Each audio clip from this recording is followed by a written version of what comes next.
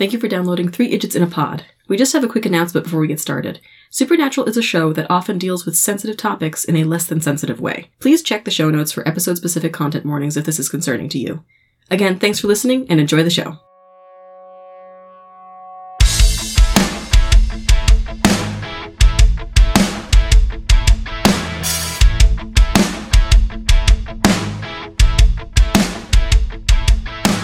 Hi, and thank you for downloading this episode of 3 Idiots in a Pod, a sibling supernatural rewatch podcast. I am a host, Margaret Downs. I'm host, Patricia Downs. And I'm another host, Bridget Downs. And today we're going to be talking about Season 3, Episode 13, Ghost Facers. But first, how are we doing? Pretty good. I just had work today. Not a super exciting day. It was rainy. It's still rainy. Ambient, little ambiance, rainy. That's what we'll call it instead of bad audio Remember experience. when we would do the rainstorm thing in band or whatever? It was like and then snap, and then like boom, and like boom. Everybody stomp on the stage. Yes. That was fun. Very- It always gave people like chills. Very elementary school music class. Yeah, Yes. we did With it. that kind of teacher who Yes. wears like very colorful skirts. That's not what our teacher was like. But I do like the idea of that kind of, like, that persona of the, like you're wearing a skirt, but it's actually pants, because it's like, Yeah. almost like hammer pants. Like, they're so, like, the crotch is so low that it's like, that's a skirt. And then they're like, It's pants. spread your legs. It's like, it's pants. You know, I know she's an artist, but like, if Frankie was a music teacher, Yes. very like, we're doing movement today. Yes. And her necklace is a huge Giant rock. It's just a rock a pendant, but it's just a rock. It's one of those lifeboat or the like a lifesaver. Using a The lifesaver. giant, not the candies. You I know, know. The candies what you're- are after Yeah. the giant thing that you little hold on to flotation when you're device. swimming. The round ones. Yeah, the round Yes. ones. That's My just- hand movements. Yes. That's, that you know, you just cannot having see. a necklace made of that instead. Just wearing that Just around. wearing that around your neck. Nautical day. Yeah. Today is Nautical Day and Spirit Week. And Spirit Week. So I have Just stolen this stripes. I've stolen this from the local lighthouse. The marina. Yeah. I went down to the marina and took this, so now I'm wearing I it. can It's see her nautical doing day. that. I can see her doing that, doing some Just kind a live of protest. lobster. Yeah, chaining yourself performance to art piece, yeah. boat Yeah. with Mhm. that around your neck and be like something about saving the fish for Yeah, in the having oceans or like. not a live No, lobster. I was gonna say One of the my lobster guy. yes, your Yeah. lobster guy, like the little plastic lobster thing, or a 6-pack Oh yeah. rings. Yeah. Make like a replica of that, but big enough so you can put your head through and be like, "This is why we need like there's too much plastic in the ocean." And I can see her wearing one of those too. Both of those. Yeah. At the same time. What did I say with the lobster? The yopster. oh, with the lobster, pizza. when Bridget was little, I think you were sitting on my lap, and we were like at the breakfast counter or something. Yeah, it was on. And I was like eating pizza, or like I just heated up some pizza on a plate, and you had your little lobster toy in your hand, and you just started like dunking it on the pizza and going, "The lobster, eat your pizza." I remember The lobster, eat your pizza. Nom, nom, nom, nom, nom. I was like, what? And it was like one of the first things you ever that I remember you saying as a person, like, "The lobster, eat your pizza." It wasn't even like the lobster eats your pizza. It was just the lobster eats your pizza. Dunk, dunk, and like.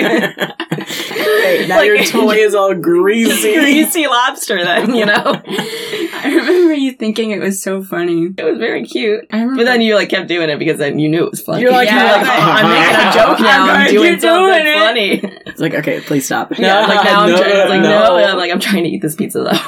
No, but the lobster's eating it. the lobster will keep eating it. Which reminds me of the, I know we've talked about it, but the kangaroo toy. Yes, it was very good. Hello. Do you still have that? No, I have no idea where it went. I think we sold it at a yard sale. No! That would be tragic. I think we did. It was like from I think- Australia or something, Yeah, right? it was from probably the airport. Yeah. Yeah. It was probably. I bet that was an airport It's so funny. purchase. Oh, that would be. I guess I don't think I'd be surprised if it ended up in a yard sale. One of my a little like gargoyle face that I made out of clay in like middle school. Mom sold it at the yard sale. Yeah, she did. Did you want that? No, it was just funny that like yes, it was like this guy. Yes, I that saw I actually, that like, sale met. happen. I did too. He was already familiar with your work, which is so funny. When he went saw- he didn't know it was yours. He saw He was- PD on the bottom and he was like, oh yeah. Mom was like, yeah, my daughter made that. He was like, Patricia? And she was like, yeah. He's like, oh yeah, her work at chapter 1. He was like, I really like that stuff. Oh my God. And she was like, well now you have an original piece. And he was like, cool. That's so funny. I saw him at the coffee shop. Like, I walked past him, he was like, are you Patricia Downs? And I was like, you recognize me? Like, what? And I was like, yes. I'm like, my He's card's like, I over have there. your But work. he was like, I got a piece of yours at your mom's yard sale. Oh my God. He's like, I hope you don't mind. I'm using it as a spoon rest. I'm like, Actually, that's really cool. Hey, It's like I'm balancing the spoon on the gargoyle face, like on the tongue. That's whatever. more use than it's ever seen here. Yeah, exactly. I'm like, hey, if it's getting use, if it's getting love, you know, then like, Cool. That's cool. But it was so funny. I was like, hey, man, like, When did you make? Like 7th grade. He was like, how old do you think you were when you made that? I'm like, 12, maybe. I love it. And it's so funny. He's like, I just liked it a lot, and then I realized it was yours. So like, it's so funny. Like, you have a juvenile piece, like an original. What do they call that? Juvenilia. Yeah. I've seen it use to refer to poetry, like before your first big Maybe does noticeable it come work. from like the root that's like in paraphernalia, like the thing that's like I don't know what alia means. I mean, I could definitely look that up, but I could ask Stephen about the etymology. Yeah. We have Google. We have Google, and I can also just ask Stephen from the other room. Stephen You know, is or like, Google. Call Enough. Stephen. I'll just call Stephen right now. Hey, Stephen. Stephen. You're Where does you're Stephenalia alive. come from? Stephen. Etymology. Juvenilia. Go. Stephen. We'll be like, oh, actually, like, That is not correct. Because according to the encyclopedia... Have you ever just played that sound at him? no, but that's really funny. Just have it ready on your phone. Anytime I he's just actually have right a about something, but soundboard. like, Have a soundboard. I need a soundboard just to play drops at him. Yeah. Toronto! The really long cricket noise. Yes. I've been listening to a lot of Neil Cicierega lately. It's just one of my new hyperfix, not new, but like it's a hyperfixation that's been like, yep, a reoccurring one. Love the annoyed grunt. How do you explain Tim Allen? Love the starting line, of course. This is the story of a girl. This is... But like that whole album is really good. I've been just putting that on in the car on my way to work now. Like I don't even know like the original songs to some of the, or like that like in the summertime dooba dooba dooba doo songs. That too. But like I don't know the original. I just know his version, and it's just like grunts in like in the background, and then like someone go like da da da da da dee dee dee dee dee. Like I don't know if that's the actual words to the song, but so I've just been jamming to that on my way to work. I just think of the Minions movie when I hear the song. Yeah. Because it's in the, like, beginning scene when they're coming up from the ocean. Oh, Minions. Ba ba ba ba ba na na. I haven't seen the Minions I haven't seen movies, I haven't but seen haven't the they new made Minion. like a billion of those? Yeah. Like, There's a new one that came out. would you like to go out on a date? That's pretty good. What would you like? I know they ran into a problem in the Minions lore. There's so like there. I mean, it's a Minions movie, like, but Actually, in theory, the canon. the canon of Minions. Pushes up your glasses and snorts, and it gets a nosebleed. That's just you, but you know. Listeners don't know that we had to stop to like, we just get rid of your nosebleed. Last time. There's this problem in Minions lore where the Minions are supposed to flock to the greatest evil in the world to support them. Yeah. And in theory, they've been around for a very long time in this Minions world. Right. So World War II. Who were they working for? They weren't. They were in Antarctica. We're gonna not do that. They were sent to Antarctica at some point so they could just avoid the whole issue of being Nazis. Yeah, they did. In the movie, they were in Antarctica. Yeah. That's actually really funny. Because they were like, well, creators are like, we gotta figure that out, I think. Because Like, we we're gonna have questions. we can't have the minions Nazi be minions. Nazis. We can't have them because by our Like, own... they're fun and silly, but, like, also Nazis. Like, no. No, that would... No. They're in Antarctica. Which doesn't erase the fact that if they weren't in Antarctica, they would have been Nazis. It just removed them from the situation. It removed that option from them. Yeah. So, I don't know enough about Minions lore to be No. answering these questions. I haven't watched the I- movies. I'm not a scholar of the Minions lore. I've seen the original Despicable Me. Mhm. Right. Despicable Me. I've seen scenes from the second one. Yeah. Okay. This rainy day is temporary. I think I don't think I've seen the second full. one in the drive-in. I don't think I've Did seen we see it in the drive-in? I don't think I've seen the full second one. There's Despicable Me. Despicable Me 2. Then it was Minions. Then Despicable Me 3. Then Minions: The Rise of Gru. There's 5 movies. Have you seen my dead plant in the kitchen? No. It's got like 2 green leaves left. No! The rest of it's like brown. Did I tell you that somebody, like this lady comes into the store sometimes and like when I like help her, which is like literally just like being a customer service person in retail. Do you ever tell people, like, you look so good in that when they don't? No, I try to be honest. Okay, But I'm not mean about it. Okay. But this woman, when I like help her, which is literally just like doing my job, the next Help her day. get into the pants. Right. One leg in the... I'm Okay. the dresser. No, the right leg. The right leg and the right pant. There you go. No, she gives me a plant.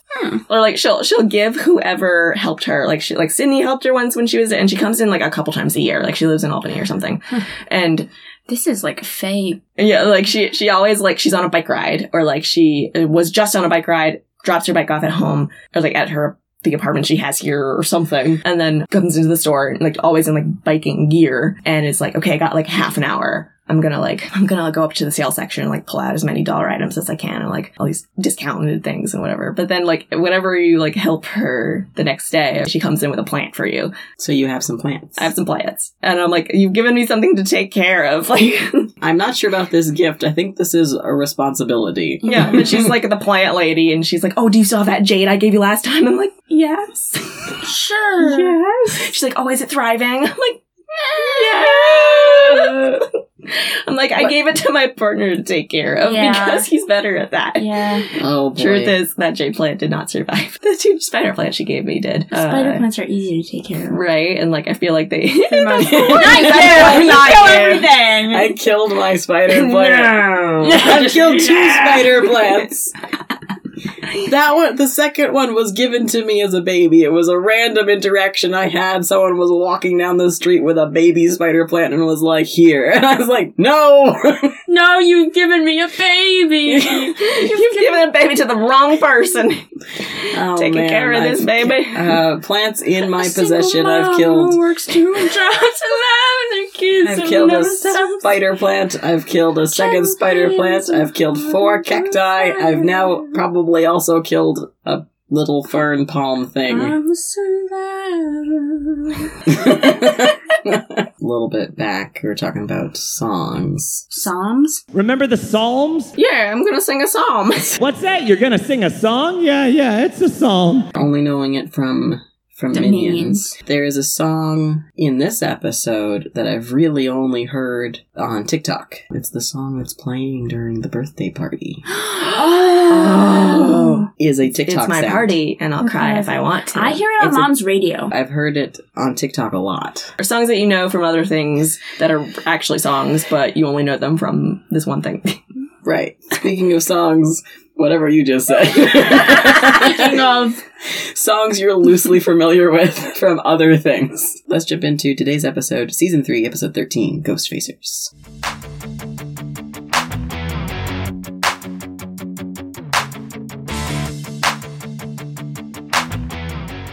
today's writer is Ben Edlund, who we've had kind of a spectrum of writing from. It's a little roller coaster. A little bit of a roller coaster. Sliding. Don't remember what episodes those were, but I remember it being a roller coaster. Bad Day. Bad Day at Black Rock. Yeah. Okay. Hollywood Babylon. Right. Night Shifter. Oh, yeah.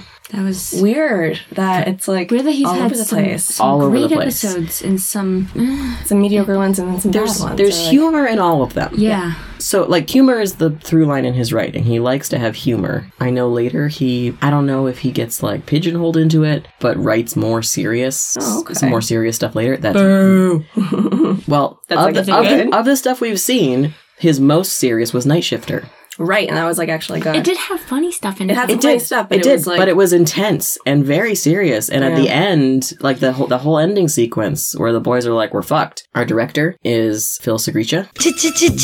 They've worked together on both Night Shifter and Hollywood Babylon. Oh, okay. So the two ends of the spectrum we've seen so far. Because I would say Hollywood Babylon is the silliest. Yeah. We've gotten so far. Like there was some wackiest. like there was some kind of gruesome death, but it was all off screen. Right. Like they weren't really taking themselves seriously. Like it was all meta, and fun goof 'em ups, which I still think was a weird choice for season 2. Usually you see that kind of thing later in a show. We need a beach episode. Like it's like, do you have the budget for that? It's only been like a season and a half. They're all like, oh, TAs. PAs. Teacher. Also an abused working class. I wanted to say PAs, but I was like, is that right? So so I'd say Hollywood Babylon is at the silly end. Yeah. Night Shifter of the ones we've seen of his being at the far other serious end. This episode, so we've also got Bad Day at Black Rock, which had the mix of funny and serious. Right. Being like, wow, this is violent, but was on the silly side of center. Yes. Simon Said. Oh yeah, which was also serious. Serious, but like had some funny bits in it. Funny until it was serious. Exactly. And in order, Ben Edlund wrote Simon Said first. Yeah. Then Night Shifter. Then Hollywood Babylon. Mm-hmm. So serious, goofy. Yep. It was good. Bad Day at Black Rock. Malleus Maleficarum. Which was serious. It was witches. There wasn't so much for goofs. No, it was like grossness, like the bugs and ewy. And now Ghost Facers. Which with the goofiness of like Bad Day at Black Rock versus the silliness of Ghost Facers, I think the overall tone of Bad Day at Black Rock was humor throughout. Mm-hmm. Yeah. And Ghost Facers is goofy until it's not. Yes. Yeah. So I think Bad Day at Black Rock is on the sillier side of Ghost Facers. Mm-hmm. They're both the silly side of center. Right. I think it's just more, it's like creative. You know, Ghost Facers is like a creative spin on, and we can get into that. We get there when we get there. This episode aired April 24th, 2008. So a bit of a jump. Our last episode, which was the last episode that had been written before the writer's strike, was aired in February 21st. And now we've had a bit of a hiatus jump to April 24th. So we open with, what do you say we kill some evil sons of bitches and we raise a little hell? There's a short montage of killing some evil sons of bitches and raising a little hell. Guild. And then we have then. So they want us to remember that Dean sold his soul. A Crossroads Demon deal. He has 1 year. We see Sam coming back to life. He doesn't want to go to hell. And Sam is determined to save him. But we know, because we were watching the show, that they've made very little progress on this front. Yeah. And also, there's only a few episodes left in the season. And we do see later, they're like, we only got 2 months. I'm like, oh, yeah. Yeah, because we haven't really been keeping track of the year. Yeah, we just know, like, there is a deadline. Like a year. But we don't actually know how close we are. Yeah, it's been, like, some time, so. We're getting there. Close. We've made zero progress, basically. They also want us to remember Hellhoundslair.com. Ed Zedmore and Harry Spangler of Hellhoundslair.com. Paranormal investigators. This was back in, season 1? Sam and Dean ran into these guys who are, the ghost hunter guys who were there with the night vision goggles and the heat vision things or whatever. EMT reader. The EMT reader. The EVP, EMF, EMT, all of the ESPN, AARP. and of course are, not prepared for real ghost shenanigans. Yeah, no. Get in the way, cause all kinds of problems. All they really wanted was a book and movie deal. Then they see like a real ghost in the Hell House, and they like catch it on camera and go, Lord of the Rings. Yeah, so we get like that's their personality. Yeah, right. Like, oh, that's them. who you are. That's who you are. That's who you are. Introducing them as characters, and then chatting in the RV. It's just painful nerds. Yeah. Really painful We nerd like to have portrayals. sex With girls. Which is Not very with like each other. Yeah, which is very like, oh, you guys have been like together because you're lonely. desperate. Yeah. Wow, There's that's great. some- That's great. I'm lonely. I'm lonely. So it goes immediately to theme. Yeah, And then, but like we don't get doesn't. Cloud Strange Clouds. No, it doesn't, or we don't, get the supernatural. We get it like statics, like there's something wrong with the TV. We get You the tap your ring- the laptop ring girl. screen, like And then the ring girl comes out of the TV and yeah. with their hair. And then it goes to like a drawing room setup with two armchairs on either side of a fireplace. And Harry and Ed are sitting in the armchairs. Have you ever been mountain biking? Would you Have you ever walked out of a mall into a huge parking area and realized you'd forgotten where you parked your car? And we see Harry and Ed. in tuxedos? Kind of. Converse. Where it's like Sneakers. sneakers and kind of like rented tuxes, but one of them has like a bow tie. Harry has a bow tie, I think, and Ed has like the tie undone, or like he has an ascot. he has an ascot. Yeah, The is shirt is wearing- open a few buttons and there's an ascot. Ed is wearing black Converse. that's great. It's a vibe. It's a vibe. It's a vibe. I just have strange vibes sometimes. It's like wearing, instead of a suit, it's wearing the shirt. The shirt that is a tuxedo. The tuxedo shirt. Yeah, except like one level up of like effort than that. Harry is running his finger on the edge of a glass of like what is like supposed to be like scotch or something, like They're classy. They're scotch or in cognac or brandy. brandy. Okay. Yeah, or something Swirl like the brandy. cognac would be fancy. Keep swirling it. Swirl the brandy, Thatcher! The fancy bowl glasses with the little stems. Yeah. And That- then that- hold, like, and that's the between, type like, You of a hold in finger your and, like, hand and you for like palm it. for the And you- warmth of your hand. to go, like- Yeah. Cognac or brandy. Yeah. And he's going like, Is probably apple juice. Yeah, he's making it's not making the sound. I've but never it's- been able to do that. That's like It made a bit of a sound. a little bit, but it was just for effect. So Harry and Ed are doing an intro to a pilot for a TV show. Hello, I'm Harry Spangler, and I'm Ed Zedmore. If you're watching this, you must be a big wig network exec, and it's your lucky day. This is an unsolicited pilot, so they are making this to send unprompted to network executives. Great. In the hopes of getting this ghost hunting reality TV show. And when picked up.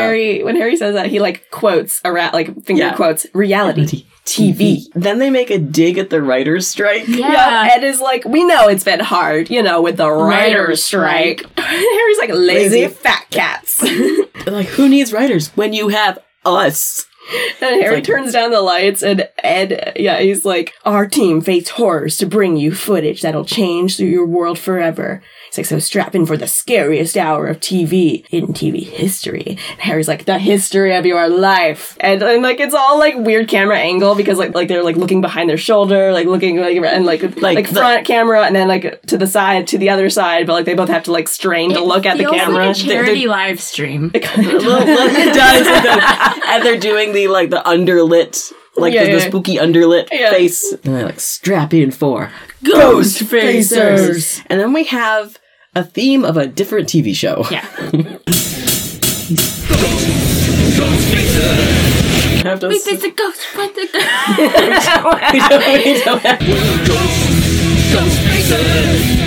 And so then we stay in the kitchen when the kitchen gets hot. We're ghost And it's facers. we face the nightmares. We face the dread. Ghost facers. We face the faceless. We face the dead. Okay. Not so bad. Okay. We get a montage. Shaky fast cam up to creepy house. Lots of zooms and flashes, and now it's like the inverted colors. And we're getting freeze frames to intro our cast. We've got Ed, Harry, Spruce, Maggie, Corbett, and then Sam is like, but he's not like posing or doing. It's not like no, he's just talking, and it's like and Sam, and then Dean giving a blurry finger, and it's like Dean, and it ends with a group shot of the team posing with their equipment and a van with all their branding. They're all crossing their arms, and Harry crosses his arms, puts his arms down, and then crosses them again, like, he can't decide. He can't decide what to do with his arms. And the fashion in this is very mid-2000s. Yep. It's just, this is high school. Capsule. This is 2008 high school. A lot of Converse happening here. Yep. We have an exterior shot, and there's a Western theme playing. Car pulls up. Ed and Harry step out, showing off their Ghostfacers metal briefcases. It's so good. And then they fake slow walk forward. Slow, but like fake slow, and they kind of like stagger a little bit because it's hard. And then we see cars going by in the background at normal speed. And there's a voiceover, but over their fake slow walk. Ed like checks his watch, and then they both fake slow walk forward. And Ed is like, it's hard balancing our daytime careers with our nighttime missions. So during this interview, in the background, there's these weird statues. There are statues in the background. Are they? What about them? They're just weird. They look kind of like butt plugs. And they're great. Like, there's two of them, and they're both really big, and they're just huge. And I'm like, just monoliths. But I paused it, and I was like, that was that guy. Hold on a second. Harry's like, yeah, Ed and I pretty much call the shots at the Kinko's where we work, so we can get off by like 6. Do you know what Kinko's is? No. Do you have any idea what Kinko's is? Is it like a convenience store? Not a strip club, not a convenience store. It is a copy store. Oh, that's so of the time. It is so of the time. That's so funny. But even around this time, they were starting to go out of business. And they were bought out by FedEx. Yeah, okay. And became FedEx Office, which I think is even being closed now. There's a weird time where, so there are computers, printers, but you didn't have one. Right, personal printers are too expensive, so you have to go to a center where there are printers. But then those started going out of favor because people could get personal printers. But now most people don't have personal printers because everything's paperless except for the occasion when you need something printed. Now you have to go back to a print center like Staples because we don't have all of the little independent business print stores anymore. Weird very specifically timed technology thing. It would be like if all of a sudden we needed floppy disks again. You can get close to that on a floppy disk. For some reason. Yeah. Oh, it's actually only compatible with this. Like great. It was actually better for whatever. So yeah, they were bought out by FedEx. Then there was like FedEx Office, but there was a lot of confusion because Kinko's was such like a recognizable print store brand. Right. So like then they had to say like, and people are like, I'm still gonna call it Facebook. Well, so okay, so like I'm still gonna call it Kinko's even though it's a FedEx Office. Well, so they were like, it's the FedEx Office. You can still print things here. It was like Kinko's inside. Like it was like you can still come here to print things. I'm still gonna call it Facebook. Any rebranding thing. So FedEx bought them out. So it's between FedEx, Office, Home Depot? Not Home Depot. Home Depot? Office Supply? Is that? I know what you're talking about. There's another office store in Staples. Yeah. Right? There's a couple. Is it orange? I want to say it's orange. But that's Home Depot. But it's Home Depot. I don't know. Oh my god, I don't know. Office Max? Is it Office Max? It might be Office Max. Something like that. Those like are a prison for office workers. For office workers. Office Max security. So that's where all of the little print businesses got bought up, and that's what they are now. Because now everything's paperless except when it isn't. Not in my world. Everything's paper. As we say, we have our paper notes. Like, yeah. I know. I feel like as far as podcasting go, this is like sacrilegious. What especially because we all record with the same mic. This is some like inside baseball stuff. Inside baseball? What do you mean? Oh, you don't know what inside baseball means? That phrase? We're inside of baseball. Oh boy! Inside baseball means like insider inside knowledge. Jokes, kind of, but like they're like you only know about it because you're you're in the know. You only know about it because you're in the know. You know. But also it's only interesting because you're in the know. Yes. And no one outside cares. No, but if you think about it. What if you think about what?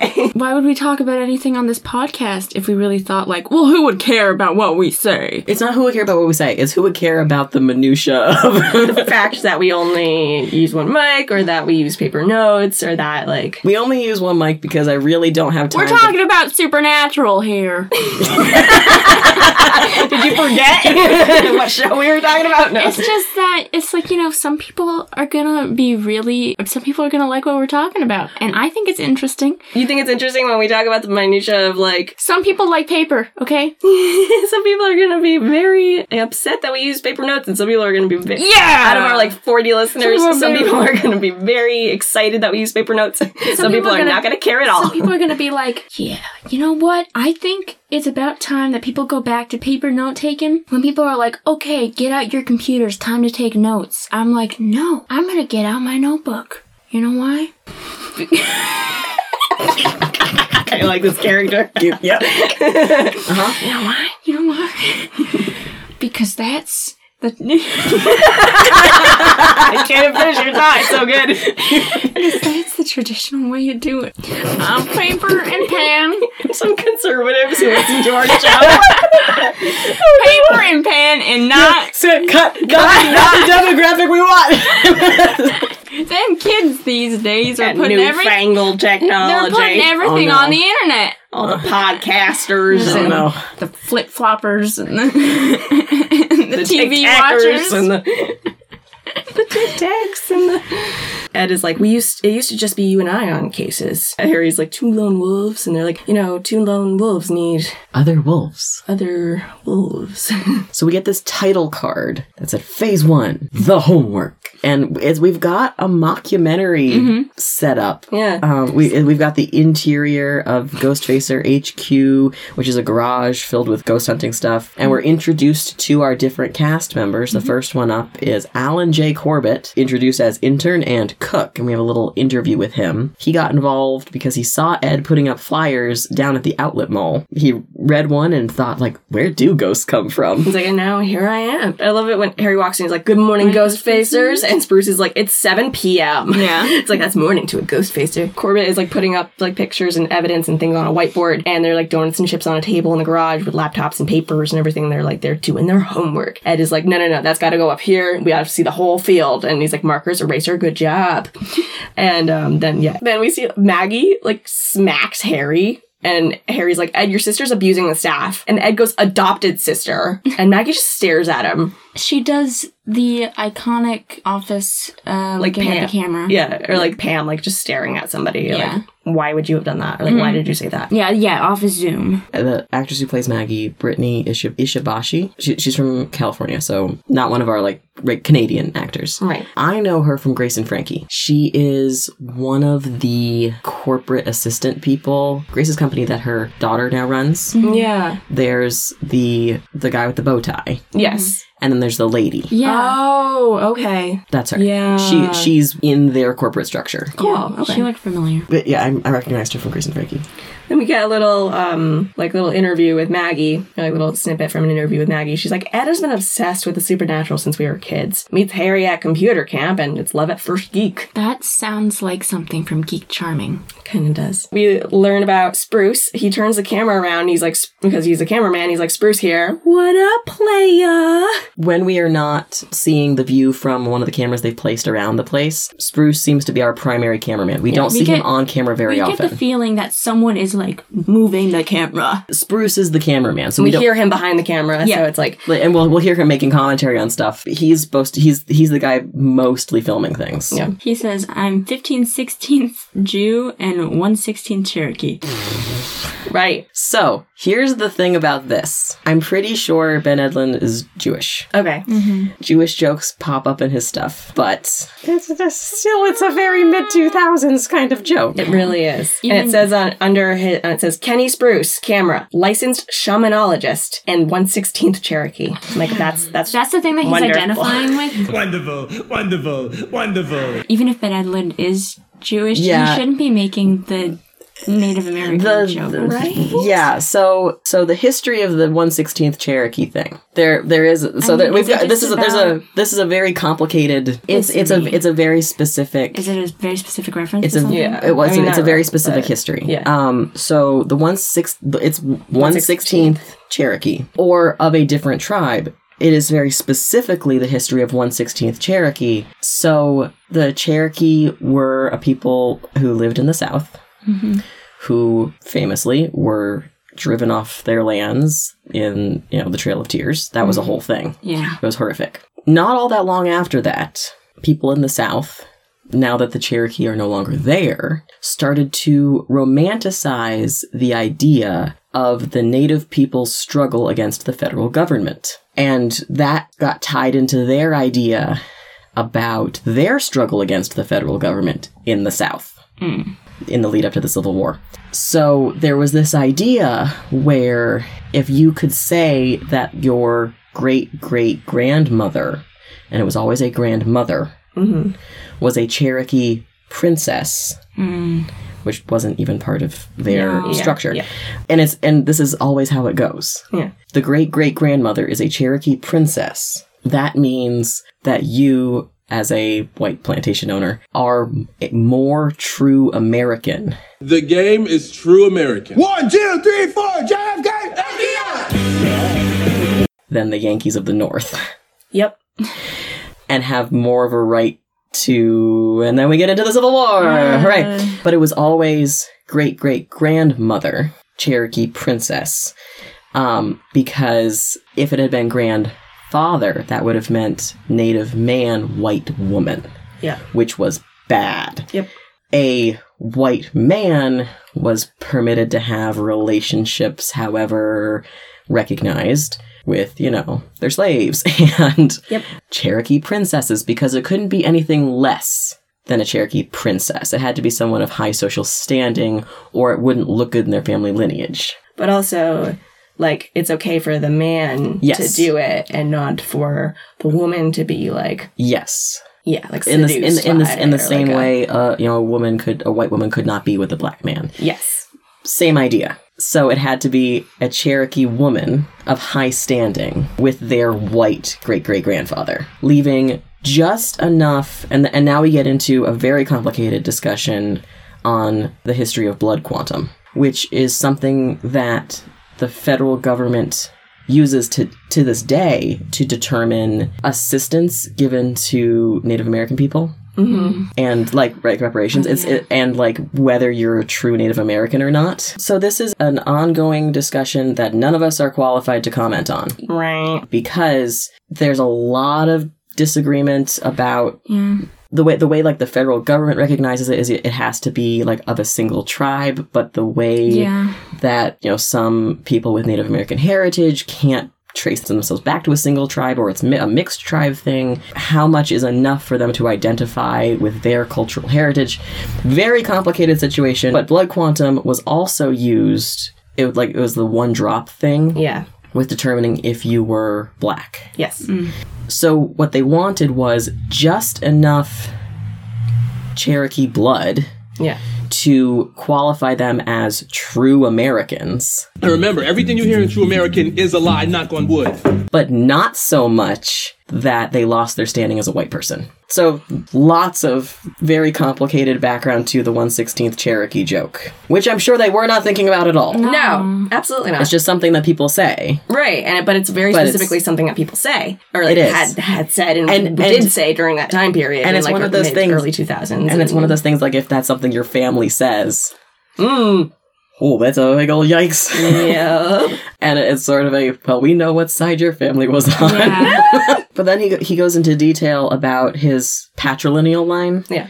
His grandfather and his great-grandfather and his great-great-grandfather, and makes an extended length Jewish joke. Yes. Mm-hmm. None of which I feel are great. No, and it's not ha ha ha, I'm Jewish so I can make this joke. Yes, but you're the writer and you're having somebody else say it, but... And also, should you be perpetuating that?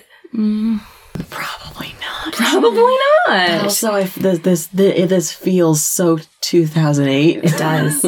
Especially because he says Jew and not like Jewish. Yeah. I'm 15th, 16th Jew. I'm like, it's like, like you can say like, I am like partially like Jewish heritage. Yeah, no, it's nothing on this show is written with any sensitivity. No. And this feels like the type of joke that you're like, hey, maybe don't leave that out. Maybe leave it out. Or maybe it needs another pass. And then the writers are like, it's just a joke. It feels like that joke. Yeah. It's like, what? It's just a joke. Like what? You're so sensitive. Spruce seems like the type of person to do that to. Do that too. What? It's just a joke, and I'm allowed to say it because I'm Jewish. Like, yeah, but hold on. Hold on a second. He also makes a joke later. Yes. There's a couple later. At least one. Yeah. He calls Ed mein Führer. That doesn't feel right at all. That doesn't feel right. I can just hear the writers being like, well, that's part of the joke. Oh, it's so wrong. It's like part of his character, man. Yeah. He's just doing what his character would do. Oh my god. Toxic. We get to see Ed doing a mission briefing. He's at the whiteboard. Ghostfacer HQ 715 research briefing. Timestamp. So we get to learn about their mission at the Morton House. We get these scary exterior shots of a house that's been abandoned. Yep. It's Monster House. It's Monster House. It eats people. So we learn every 4 years it becomes the most haunted place in America. It's the leap year ghost. I love that he's like, he holds out his hand. He's like, most haunted place in America, and he drops his marker. I don't know if it's by accident or not, but he has a whiteboard marker and it falls out of his hand. Midnight as February 29th begins. No one has stayed the night. They're like, right? And Harry's like, yeah, every eyewitness is cut and run before midnight. Corbett starts handing out coffee. Ed pauses and he's like, oh yeah, this is good coffee. And then he and Corbett have kind of a weird, awkward exchange where Corbett's like, it's French vanilla, because the other day you said how much you liked it. So Ed's like, thank you. And Corbett's like, you are welcome. And walks away. Unpaid intern. Harry gets a little, mockumentary interview in his car. I like that his interview is just in the car. Yeah. He's like, I like Corbett. I do. Yeah, like good hustle. Like shows up to work. Gets there early. Corbett appears and starts knocking on the window and like, hi. Smiles. It gives him a thumbs up. And Harry kind of waves him off like, yeah. Then he goes, I think he likes Ed. Could be trouble for the whole team. I think he's got the hots for Ed. Which, does this mean? No, because... does this mean that he's jealous? Does this mean that Harry is jealous? A little, maybe? But he's got... But then it's like he's got Maggie. Mm-hmm. But does he use her to get back at Ed? Maybe. It could also be that he's moved on a little bit, but it's still like, well, Ed's not allowed to be with anybody because I like you. There might be some of that. Hard to get much subtext reading at all when it's a pretty flat joke they're writing. Right? I don't know, but it's also like... I feel like it's not in Harry's character to be like, well, that's like gross because he's gay. He isn't really saying it's gross. And and that's something in this episode, like, it's not written. Like, it's not written as being a bad thing exactly. No. The bad thing is that a relationship in the group would be bad for the group. Mm-hmm. Yeah. I think that's what he means. It would be trouble for the whole team. Yes, if there was any kind of which is a double standard he's holding. Yeah. Then we get Corbett. He's like talking about Ed. He's like, Ed's more rugged with the golden gulps. He's like beautiful sort of beard. And then he's Harry's nice. He kind of shrugs it off like, So at the mission briefing, the 29th is this coming Friday. Then there's this clattering loud noise. They're like, oh my god! And like the shaky cam. The whiteboard falls, clatters as the garage door opens, and there's a man with a car like entering the garage. He's like, Dad! I told you we were gonna have the garage right now. Like, well, let's cut. We don't need to leave Harry's like, cut the cameras. We don't need this part. And everyone's like, oh. So title card. Phase 2, infiltration. So we have exterior nighttime shots of the Morton house. A lot of flashlights and shaky cam running at night. Stay low. Follow formation. They come to a fence with a warning sign and it's locked. And Ed is like, as suspected, a lot of people have tried to break into the Morton house. Local authorities are fed up. And Harry says like that it looks like the cops have got this place fenced off. And does like a hand motion. Yeah. like with like two fingers up and is like, yep, fenced off. Maggie's like, wait, didn't you guys get a permit? Like, that's a good idea for next time. Ed gets the bolt cutters out and like they start to hear music in the distance. And a rumbling engine. And they're like, turn the lights on. Bruce is like, car! So they all hide and we see the camera from the bushes. We hear the music as a car approaches. It's the Impala with the boys. It's the boys. And they're listening to some song. I don't know what it was. We're an American band. I don't know what that is. What? That's the song. Okay. No, we're not. I'm making a statement. American band. It's, classic rock. Playing on the car radio. We can hear the rumbling engine, and Sam, sitting in the passenger seat, has a flashlight, and he's, like, shining it on the house and, like, looking around. He's got a really stern face going on. Yeah, they're serious. And they slow down to look, and then they kind of drive away. We're not really sure to where. The team doesn't see or recognize who's driving it. So they say, it's okay, not the cops, it's just Hicks. And then they cut through the bolts and take off toward the house. Let's go! Flashlights, shaky cam. running Into the house. It's creepy and dark and dusty. Pretty typical dirty, abandoned, haunted house interior. Harry's like, okay, everybody, ghost facers, line up. So we have setting up, like, Command Center 1. This is the Eagle's Nest. And we have a little montage. Music plays, time lapse of them setting up. Corbett sets up a hallway cam. Ed is, like, checking all the cameras that everybody's setting up. And he's like, looking good, Corbett. And Corbett goes, copy that, Ed. and Ed goes, you're welcome. It's like Spruce, and Spruce has basement cam too. Maggie, this is Maggie, you copy? And Ed's like, there you are. Harry, are you alive? Harry's like, upstairs, Ed, cam number 1. Ed says, like, let's regroup at the Eagle's Nest. This is where Spruce, when setting up the camera, makes the Mein Führer joke. Yes. He says, checking basement camera 2, Mein Führer. Was that needed? Yeah, when writing, we ask ourselves some questions. Oh, we use the think system. La-di-da-di-da-di-da-di-da. La-di-da. La-di-da. That's it. We ask ourselves some questions. Have you ever been mountain biking? How much money would it take to make you spend a night in a cemetery? There is the, like, we use think. It's like T. Think. Think harder. No. H. No, H. Harder.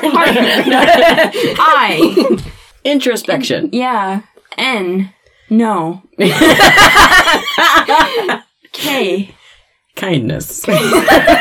Kindness. Yeah. No kindness, just interesting. I think the no in the middle is where we run into the problem. Because we say introspection, no. And I think that's the problem. We should do instead of like no kindness. Yeah. No. Kindness. Said kindness. FaceTime. Morton House, 10:51 p.m. First floor, Team 1. Ed and Corbett. Ed and Corbett are exploring the house with the EMF reader. EMT reader. Calling out to the ghosts, speaking to the restless spirits of the Morton house, introducing themselves. If there are any spirits here tonight, tell me, does this sound like Shakira? We go to a door and open it quickly and kind of scared and carefully. So this is really just phasmophobia. It is. This entire episode is just, like, who has the temperature reader, like, who has the cross, the EMF, who has the crucifix, who has like, the salt? who has, the salt, who has all of the other, like, supplies, like, you can only carry a couple, or, like, you can only have one, like, extra thing, and you can, and a flashlight, and it's, like, who's got what readings collaborating to catch, or, like, a ghost on camera and stuff. But it was very, like, people running around a house, like, gamers, like, oh, I saw something! Oh my god! And you hear screams off camera, and you're like, or it's like the proximity thing where like you like you hear them like further away when the character is further away in the house, so it's like they're a little bit quieter on your end, and you just hear distant screams. So they're doing a lot of like clearing corridors, like I got my back, and then wha. Yeah, and Corbett's like, is there an entity or entities with us now? Give us a sign of your presence. Does this sound like Shakira? Corbett starts to hyperventilate. It's like, okay, breathe, buddy. He's like, I can't breathe. It's like, Corbett, you gotta pull it together. And a door opens, and Corbett is breathing heavily. And they're like, whoa! Ed's like, night vision. Like, do your night vision. And Corbett's like, oh, yeah. Turns it on. Ed goes, he's like, calm down, buddy. Calm the whirlwinds of your mind. Second floor, Team 2. Harry, Spruce, and Maggie. Harry's like explaining for the camera, like, we're doing a basic EMF, EVP, Templux sweep. Spruce notices a staticky glitch in the camera. And he's like, and he looks around at it and he's like, weird, it's gone. Harry is very weakly trying to kick down a door. And Spruce is like, turn the knob. Turn the dial. He like turns the knob and then kicks it very weakly again, and then Harry runs and screams and runs away down the hall. And we see Spruce he's got the camera on with this open door. He's like, "It's a rat, dude." There's a dead rat on the floor. Yeah. And we hear Harry's interview from earlier. He's like, "I don't really like rats. They're gross. Rats are like the rats of the world." Stupid. And he's like, "What, was that an apparition? Because the EMP was off the..." Oh, Spruce scares Harry. He's like, "That's not funny." He picks up the rat and throws it at him. And in Corbett, they've got the night vision. A lot of heavy breathing. Yeah, poor Corbett. He's like, "Okay, it was just a branch in the window." And then they turn to see two figures with flashlights. And they start screaming. "Freeze! Police officers, don't move!" He's like, "Yeah, let's see some ID." And we see that it's Sam and Dean. Here, Corbett, he's like, "Are we under arrest?" And Dean's like, "Want to explain that outfit, Mr. Corbett?" Ed is like, "I know you." Dean is like, "Sure you do. Okay, ID. Give me some ID." And he's like, "But I know both of you guys." Long, tense pause, and Sam, with realization, says, "Holy bleep." And there's a bleep. You can see he says shit. He says shit. He does. His mouth makes the shape of the word. But every time now, when there's a swear that they can't say on TV, there's a little icon of a skull or something, or the Ghostfacers logo skull that's in the O in Ghostfacers, and over the mouth, and it's very Craig Ferguson. Tutti frutti. Ooh la la. So Dean says "son of a bitch" a lot. Yeah. They say "god damn it" a lot. They don't say shit. They don't really say shit. They say crap all the time. They do say crap. They don't really say shit. Yeah. So Sam is like, "West Texas. There was that tulpa that we took out. They're two goofballs that almost got us killed. Hellhounds, something." It's like, "We're not that anymore." There's a pause, and then Dean swears. He's like, "Fuck me." Yeah, that's the only swear that makes sense there. Because it's "bleep me," but you can kind of see that he's saying it too. Yeah. It's that the icon doesn't cover the entire mouth when they say swear words now. But Corbett is like, "Ed, what's going on?" Ed's like, "They're not cops, buddy. No, not even close." Not even close. Dean tells them that they all need to leave. You need to leave! And Ed's like, "Listen here, Chisel Chest. We were here first. We've already set up base camp. We beat you." And Dean very well, we don't even have dental. They don't even have dental. And aside to Sam, it's like, they were here first. Slams Ed up against the wall. And he's like, "Ed, where is your partner?" Second floor bedroom, team 2, Harry, Spruce, and Maggie. EMF is spiking. Temperature's down 11 degrees. Spruce's camera is visiting again. And they're like, "Something keeps messing with the chip. I don't know what's going on." And an apparition appears. There's a gangster man. This is just Home Alone. It's me, Snakes. I got the stuff. It's just the scene. It's the scene from Angels with Filthy Souls. How much do I owe you? AC said 10%. Yeah, look, buddy, I'm sorry. That's it. That's all the money I... And he gets shot, screams, and disappears. I'm gonna give you to the count of 10 to get your ugly, yellow, no-good keister off my property before I pump your guts full of lead. All right, Johnny, I'm sorry. I'm going. 1, 2, 10! Keep the change, you filthy animal. And then we get, like a commercial wipe. Right, of Ghostfacers. Where it's freeze frame card for going to commercial instead of just going dark. Yeah. So back at Ghostfacer base camp, Dean's yelling at Ed about being in the Morton house on leap year. What are you thinking? And Ed's like, "We're here to spend the night for our TV show." It's like, no one's done it before. And they're actually, they have? And you know why you've never heard about it? Because they're not allowed to talk about it. Sam pulls out a whole file of police reports, missing person cases. Where was he keeping? Where was she keeping them? Going back almost half a century, we've got John Graham, stayed on a dare, gone. Julie Wilkerson, gone. Tons more. And tons more. Listed 2. And more. Gone. They're all gone. Broken, gone, broken. They all stay the night on leap year. The only body that was found was the last owner, Freeman Daggett. And Ed's like, "These look legit." Yeah. It's like, "They are." And he's like, "We don't have time." He's like, "At midnight, your friends are going to die." Back with team 2. There's a lot of screaming and running coming down the stairs. Oh my god. And Harry's like, "Corbett, we saw one. It was like a class 4 apparition." Everyone yelling and talking over each other, and then they all stop when they see Sam and Dean staring at them. And I think he's supposed to say, he's like, aren't those the fuckers from Texas? But his mouth doesn't... What does he say then? It bleeps. It says, hey, aren't those the bleep from Texas? It looks like he just says guys. Maybe he was meant to say that, or like fuckers, but then he like didn't. Like he accidentally said the line wrong, but they still use the footage. I don't know. It looks as like I don't know what other swear what swear works there. Hey, aren't those the shitheads? Yeah, right. Aren't those the fuckers? Aren't those the assholes? It looks like he just says, hey, aren't those the guys? Yeah, it's like he just says guys. It's one little like one syllable, like guys. Cunts. I don't know, but it's like cunts from Texas. That'll be great. Harry! Oh my god. Sorry. I came from Australia. We say it all the time. Dean's trying to get them all to pack up and go. He's like, let's do this reunion across the street. We'll get you ice cream on us. It'll be great.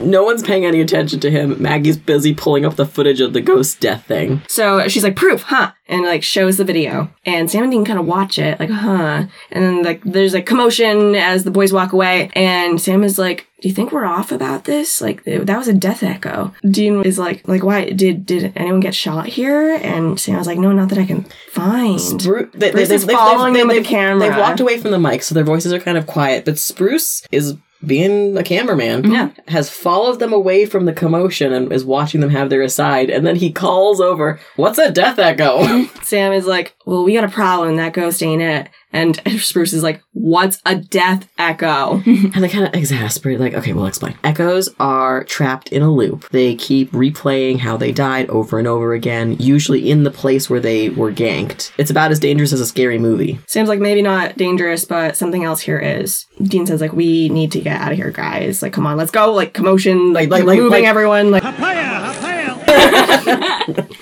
and Ed is like, wait, where's Corbett?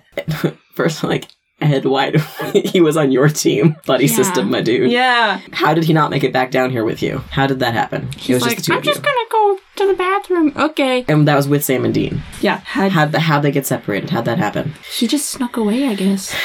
He wandered. I mean, makes sense for him, I guess, but he just kind of wandered off. And we see Corbett. He's like, I wish to communicate with the restless spirits here. If you're here, give us a sign. The camera starts to fizz it, and the flashlight goes out, and he's like, lost power.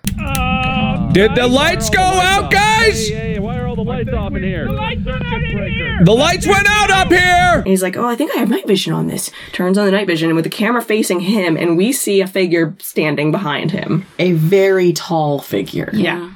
So Ed is like, no man left behind! And we hear Corbett scream. Go on without me. Just go! A good soldier never leaves a man behind. So the guys all run upstairs yelling, and Sam is like, guys! And they're like, I think he goes, fuck. It looks like he says shit. Okay. But with the emphasis, it looks like he should be saying fuck, but I'm pretty sure his mouth says shit. And then we see Corbett being dragged down a hallway by the ghost, and he's like, let me go. And it's back and forth between Corbett and the guys looking for him. And then we see Morton House, 11:59 p.m., go to 12 a.m. And Sam is like, Corbett's not here, let's go. And they're gathering the kids, and everyone's yelling, and they go down to base camp. And we see Morton House, 12:04 a.m., February 29th. Turned into Five Nights at Freddy's. Yeah. They gotta survive until morning. Yep. Sam is like talking to Dean. He's like, let's go hunt the Morton House, you said. It's our Grand Canyon, you said. And Dean's like, I don't want to hear this. Sam is like, you got 2 months left, Dean. Instead, we're gonna die tonight. And Sam throws a chair at the front door, and it breaks, and everyone's like, whoa! Everybody stay calm! What's the procedure, everyone? What's the procedure? Stay calm! Wait! Everybody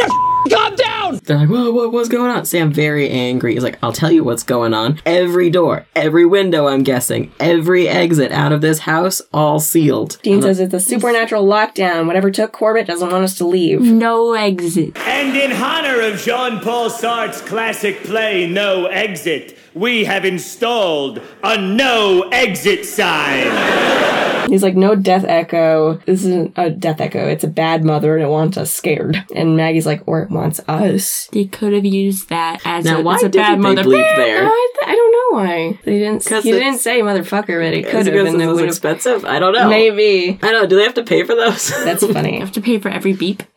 Spruce's camera's on the fritz again. But he pans down to see Harry and Maggie holding hands. They're like, oh, something's coming, and everyone's like, gets closer together. And like, as he pans down and then turns the camera, we catch their hands together. There's a camera glitch, and Harry's like, EMF spiking.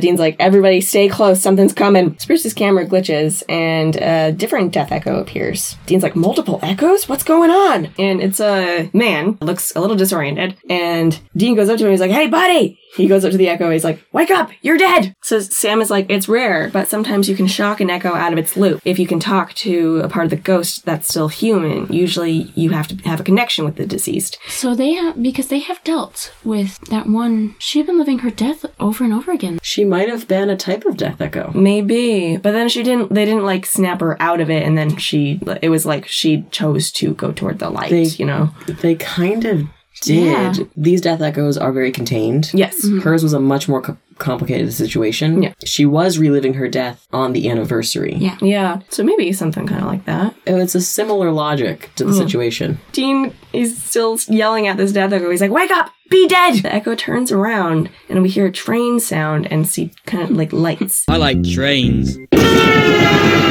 Dean says, snap out of it, buddy, huh? And then the echo gets hit by an invisible train. And like blasts backward across the room and disappears. So we're like, this couldn't have happened here. It's a scene transition. They're transitioning from this scene to the next scene, but they're using spooky exterior shots of the building to do it. Yes. Dean is like, dude, there are no records of this here. Like, no one has ever gotten run over by a train here. Maggie asks if the echoes took Corbett. Yeah, they're moving the group from one area to another. So like this conversation is happening. We're seeing it through Maggie's camera as the group is moving. Dean's like, yes, no, I don't know. We don't know. We're trying to figure that out. Maybe so.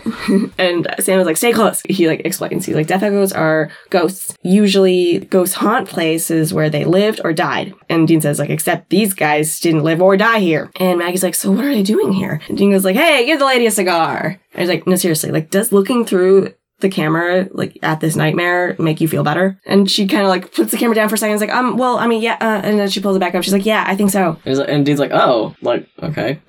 Sam and Dean are investigating things. Sam finds, like, an old certificate, plaque. Yeah, as the group enters this new framed piece of paper. As the group enters this new room, there's, like, big scary zooms on. There's taxidermy in here. Scary. Sam reads, Freeman Daggett, house's last owner, officially commended for 20 years of fine service at Gamble General Hospital. He's like, he was a doctor? It's like, no, janitor. He died in 1964 of a heart attack. They find piles of sea rations, a lifetime supply worth. Ed's starting to whine, but the boys are ignoring him. He's like, we should be digging up the floorboards. They're trying to find Corbett. Dean finds a locked cabinet. Sam finds a pamphlet for survival under atomic attack. Under duck and cover, the bombs are coming down. Dean gets the locked cabinet open and, like, finds a box in it. Turns and is, like, momentarily blocked by Ed, who's, like, scanning him with the EMF reader. Yeah, he's like, do you mind? He looks through it and he's like, look, he's like, crap, this is crap. Taxidermy book, okay. Like, you said hospital janitor? And then he pulls out, he's like, ew, we've got 3 toe tags here. Gunshot, train, suicide. And he said toe tags. I was trying to figure out what he meant, and I was like skin tags? Toes? Like tags on your toes. Well, yeah, I was like, is there such a thing as, like, skin tags that, like, appear on toes that, like... Warts? Like, yeah, I was like... But then he pulls out pieces of paper. Were you able to figure out what he meant? Yeah. Sam and Dean both have, like, a ew. And then, and the rest of the team is not following. So they have to explain that this is why the death echoes are here. Because their bodies are here in the house. Because Daggett brought the remains home from the morgue to taxidermy. And Harry and Ed look at each other and they're like, ew! Yeah, Dean's like, wait a minute. And then we see that Maggie has broken off from the group. And she's doing her own little walk-through explore. She spooks herself with her flashlight out of a mirror. And a taxidermy bird. And then the camera's, like, sort of visiting a little bit. And she turns and Dean is right there. And he's like... closer to the herd. And Harry's like, Maggie! And he's like, she's fine. So they all go back to the same room, and there's a lot of, like, crosstalk. We got the camera visiting, and Dean's like, nobody move, everybody stay close. Camera visit. Sam disappears, and the flashlight falls from where it was in his hand to the floor. And everyone's like, where's Sam? Where'd he go? Dean goes over to where he was standing, sees the flashlight on the floor, picks it up, and then starts calling for Sam. Like, Sam! And we have another Ghostfacers commercial freeze frame. Commercial break flash. We're in the Morton house. Everyone is running around calling for Sam and Corbett. There's lots of flashlights, shaky cam. Maggie and Harry split off from the group, and Spruce's camera is like watching them through like a hole in the wall, or like boards, and like there's like broken boards. Like we got some action. Yeah, Maggie's scared, and Harry goes to comfort her, and then they just start making out. It's like, it's gonna be okay, Maggie. He's like, it's gonna be okay. And then his feet like walk towards her, like and moves closer to her, kisses her, and Spruce zooms in a little bit. I mean, he would be good on like The Bachelor or like Bachelorette, or like a reality. He has a TV career. show. He does in being a cameraman. Getting all the action, getting all those behind the scenes shots where they're like, you see everything. Yeah. And then he's filming them make out as he like a little like very quietly, but then he notices like someone has come up on his right, and he kind of turns the camera, and Ed is there watching through like the open doorway. It's literally just an open doorway. Like, and Eddie kind of goes oh, and then films the entire confrontation. And sees Harry and Maggie, walks in and shines a light on them, and they don't separate for like a couple seconds. They're like, they have this flashlight shining on them, and Ed is just standing there like and then they're like, they separate, and it's like yeah. And Harry's like, Ed, Bella, Ed, Edward, Jacob, Bella. Janet! Dr. Scott! Janet! Brad! Rooker! Janet! Dr. Scott! Janet! Brad! Rooker! Janet! Dr. Scott! Janet! Brad! Rooker! Ed goes like, Harry, are you banging my sister?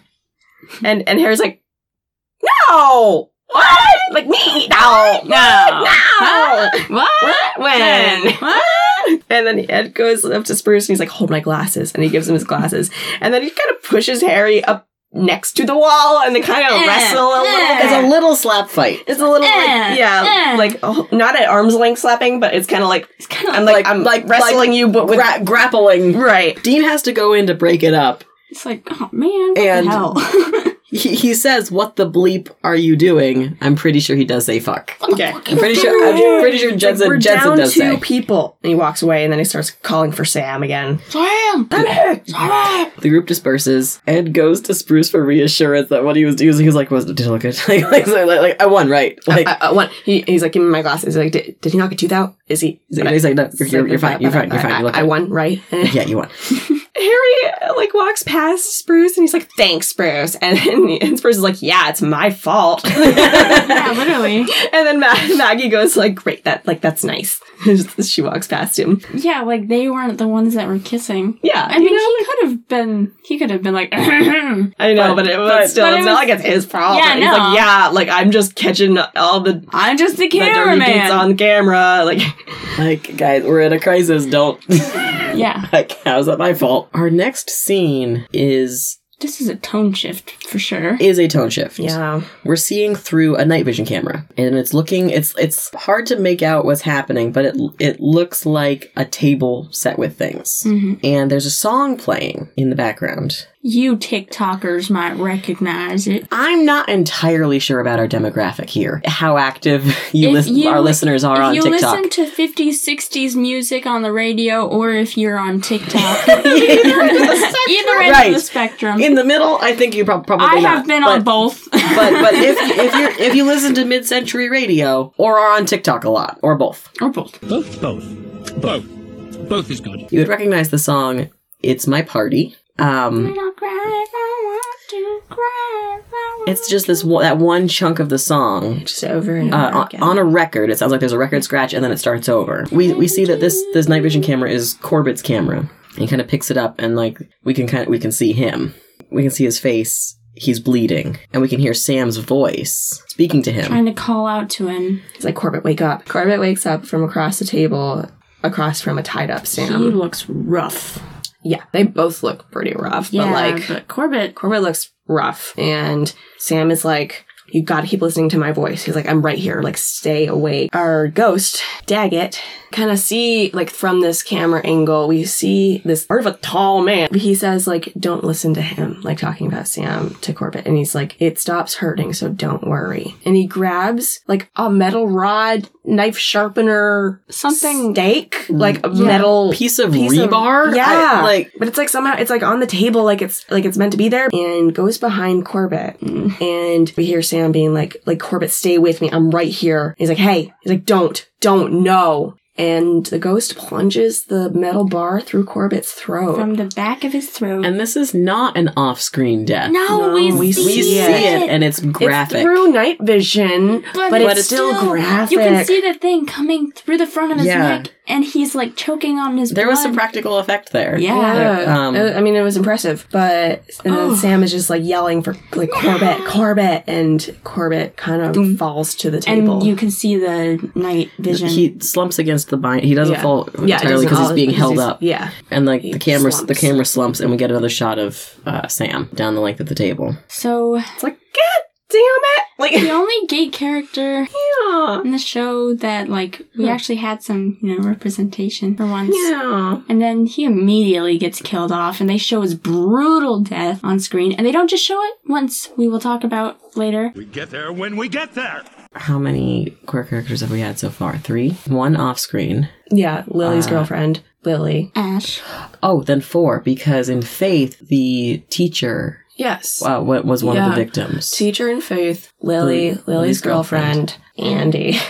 Oh, well.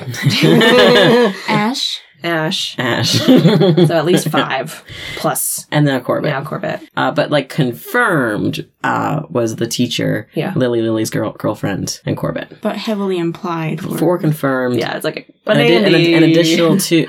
Andy and Ash. And yeah. Even though then Andy made like a weird...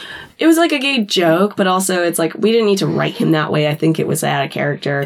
He did a couple out of character things in that episode. But So we're with Harry, Maggie, and Spruce and Ed. They're following Dean. Dean is like running around. He's like, so Daggett was a Cold War nut, amateur taxidermist, liked to slow dance with cadavers. All he ate were sea rations. He's like, what are we looking for? And Maggie says like, a lonely life. And Dean's like, it was a Cold War life. He was scared. And he's got this realization. He's like, scared. And cold. And war. No. They're like, scared of what? And then they all follow Dean. And he's like, he was scared. Like, he has this realization. So we're with Sam at the party. And he's like telling Daggett to like get away from him. And see Daggett approach him. And he's like, it's okay. Relax. And he puts a party hat on Sam. We can't really see the top of Corbett's head, but we can see the string. Corbett is wearing a party hat too. Oh man. We can just see like a hand holding a glass in the foreground. It's hard to see because it's night vision. Yeah. We can just see some more of the table setting. Yeah. Back to the team. Dean is tearing down the stairs, team following behind him, and he explains that guys like Daggett, who were scared of the Ruskies, built bomb shelters. He's like, probably the basement. So Dean goes through the basement door, followed closely by Spruce, and then the door slams shut. They're all like, whoa! Like, not cool, man. Like, who shut the door? And he's like, it was the ghost. Who turned off the lights? So he's like, it wants to separate us. He says, Ed, listen to Ed on the other side of the door. He's like, there's some salt in my duffel. Make a circle and get in it. They're like, Ed and Harry look at each other like, inside. In the duffel bag? In the duffel bag? He's like, no, the salt, you idiot. He's like, oh, okay. And then they leave. And Dean and Spruce go downstairs. Ed, Harry, and Maggie are making the salt circle. They get in. Harry's like, guys, I don't want to die. I don't want you to die. And Ed says like, if we don't die, it's totally okay if you do, my sister. And Maggie smacks Ed and is like, nice. Maggie's cam goes all staticky and they gather close. The camera flickers and they're like, oh no. They look up and they see Corbett's death echo. So he is experiencing his death, excruciating death, over and over and over again. Yep. Yep. And they're showing it to us over and over. Back downstairs with Dean and Spruce. Spruce is filming everything Dean is doing and trying to chat with Dean. He's having like a confessional moment. He's like, we're doing a documentary thing. Yeah. Like, time for a confessional. Yeah. He's like, hey, can I ask you something? Earlier, you and Sam, he said you had 2 months left. He's like, he starts to say something. He's like, it's complicated. He's like, I'm not going to whine about my... I think he says fucking problems. Yeah. To some bleep reality show. I'm going to do my bleep job. Probably all I'm going to do my fucking job. job. I'm not going to say my fucking problems. This fucking reality show. I'm going to do my fucking job. And Spruce is like, is it cancer? Shut up. He's like, shut up. And then we hear the It's My Party music. In what we now know as a bunker, Daggett's talking to Sam, and he's like, I've been waiting for some more friends. I get lonely. Like, but you're coming to my party, aren't you? Dean and Spruce, they can hear the music. Party. Dean and Spruce can hear the music coming from behind the wall, so Dean moves this large metal cabinet to reveal the door. Spruce goes like, wow, you're strong. Dean flips him off, but they have to blur out the middle finger. Which I like. Sometimes, I mean, like, Spruce is like, whatever, but sometimes he gets off some good lines. Mm-hmm. Yeah. I like Spruce in this scene, like, specifically. Just I like Spruce. I like Spruce when he's being the cameraman. Yeah. And, like when he follows Sam and Dean over to have a conversation, it's like, what's a death echo? Explain for the camera. Yeah, wow, you're strong. Like, fuck you. Like, you didn't help, you know? You just had the camera. Watching me do this. In the bunker. All the dead people at the table. Daggett is talking, and he's like, you'll stay a good long time. And he's preparing to kill Sam. Dean forces his way through the door. Salt blasts the ghost. Spruce's camera reveals taxidermied corpses in party poses and a dead Corbett. It's like, oh, Corbett. And then we have Ghostfacers. It's a little bit more solemn now. Yeah. Back with Harry, Ed, and Maggie in the salt circle. Ed is rocking back and forth. Harry's like, Corbett's a death echo. And Maggie's like, he's living his death over and over again forever. We're back with Sam, and they're like, what does he want? And Sam's like, he's lonely. So Daggett was Norman Bates kind of crazy, like stuff your mom lonely. He lifted bodies from the morgue through the birthday party, and at midnight he sealed them in the bomb shelter and OD'd on horse drinks. Dean was like, how do you know this? And Sam's like, he told me. Oh, well, that's convenient. We had a little bit of a therapy session. I took notes and I was like, And then you feel. Oh, those are strong feelings. And then Dean, it's not as wild a line as he sometimes says, but he repeats what we've just gone over with a little line. So, well, now that he's dead, same song, different verse. Same song, different verse. It's like a birthday party. And it sounds like, like staying forever. Yeah, he's just like just a little bit of a twinge. He's like, same song, different verse. And it's like, yeah. What I just said, but you said it differently. And kind of weird. Dean starts reloading his shotgun, and Spruce is like, "Oh, those real bullets." And Dean's like, "It's rock salt." Harry is singing the Ghostfacer song to himself. And he sings a lot of it. He does, and they're not stopping him. You know, it's like, okay, if Harry needs to do this right now, But Corbett appears again, and Ed says, like, guys, he's trapped and in pain. We gotta try and pull him out of his loop. And Ed starts calling out to Corbett, and he starts to step outside the circle and goes up to Corbett. He's like trying to talk to him, and Corbett kind of flickers, and Ed runs back to the circle. And he's like, he's not hearing me. He won't stop dying. So Sam, Dean, and Spruce. Dean is pounding on the door, and Sam turns back to Spruce, and he's like, seriously? You're still filming this? And he's like, it makes him feel better. Don't ask. Spruce sees a glitch in the camera. And he's like, oh, the ghost is coming back. And gets grabbed by the ghost. And, like, tossed down the stairs. And then Sam comes to the rescue and shoots Daggett. So they're about to have a battle in the basement. Back with Harry, Ed, and Maggie. So now they have discussed. Harry's like, I know we can get through to him. And Ed's like, what? And he's like, he had feelings for you. And Ed's like, what? You're the brave one. You've got to go be gay for that poor dead intern. Send him into the light. And Ed crosses the salt, and then so do Harry and Maggie. Which is kind of dumb. Which is a little bit dumb, but like, Ed goes up to Corbett, and he's got his glasses off, and he's crying. And he says, Corbett, you meant a lot to the team. You meant a lot to me. It's like, never back down, never say a bad word. I remember that. I remember because I love you, Corbett. I really, truly love you. And then Corbett kind of looks and actually sees Ed and says, like, says his name, like says Ed. And Ed's like, yeah, it's me. He's like, look at me. He's like, you've got to help us, so please. See, when he said you gotta go be gay, I was expecting him to be like, oh, ew, I gotta go kiss him. This is not for laughs exactly. Yeah. That you gotta go be gay for that poor dead intern thing is a joke. Mm-hmm. But then the scene that follows is not. Yeah. Do you think he was being sincere when saying that he loved him? I don't know, because he was crying. And, like, I don't know if it was like a... Was it just to snap him out of it? Or was it, like, was he saying that he actually, like, loved him? Not necessarily, like, romantically, but maybe... Right, maybe, like, as a person, as a friend, as, like, a part of the team. Yeah. Like, you know what? Like, just like I, you know... Like, I love you, man. Love Harry. I love my sister. Like, I love Spruce. Like, I love you. You know? He could have been... Yeah, he could be genuine. Yeah. Do you like how they're all, like, fine with it, you know? Yeah, it's not like... None of them are like, ew. No, yeah, Harry's not like, aw, man, I guess you gotta go be gay. Like... It's like... No. Because he was in love with you, man. Yeah, there's no revulsion in that. And earlier, it wasn't, you know, like, I think, when he's like, I think Corbett has a hots for Ed, it wasn't ew. It was, it's gonna be trouble for the whole team. Because any relationship on the team. It was still... Funny, as Harry saying that, but yeah. Mm-hmm. Yes, but as far as, like, the way most gay jokes are played, especially at this time of television, it's not being played as revulsion. Yeah. And he's not a caricature.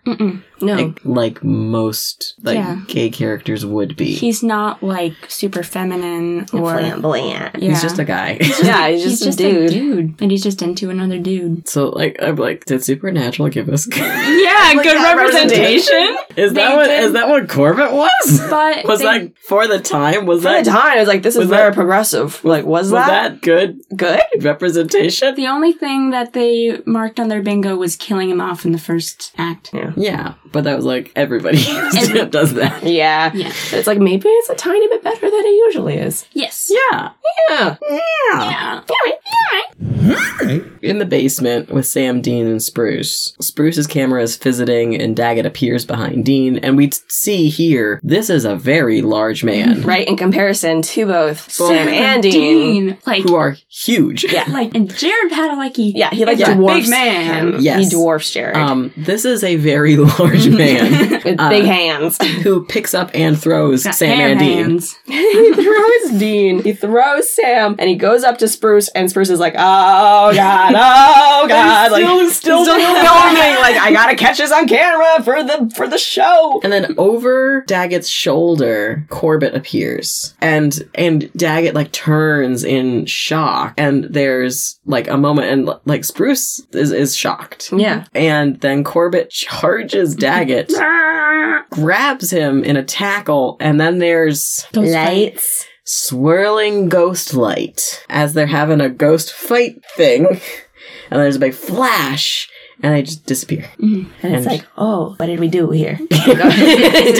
Did we fix it? Solved it? Did we solve it? The ghosts killed each other. There is precedent for this. Not in, like, regular folklore or anything. I was gonna say, like, within the show, this is what happened. Wet Man. Yeah, like, the one brother ghost, charged the other one, and they turned into water. And then their energies dissipated. Yeah. Before that, in Home, when we saw Mary's ghost. Mm-hmm. Oh, yeah. And her energy destroyed the energy of the poltergeist. Yeah. Yeah.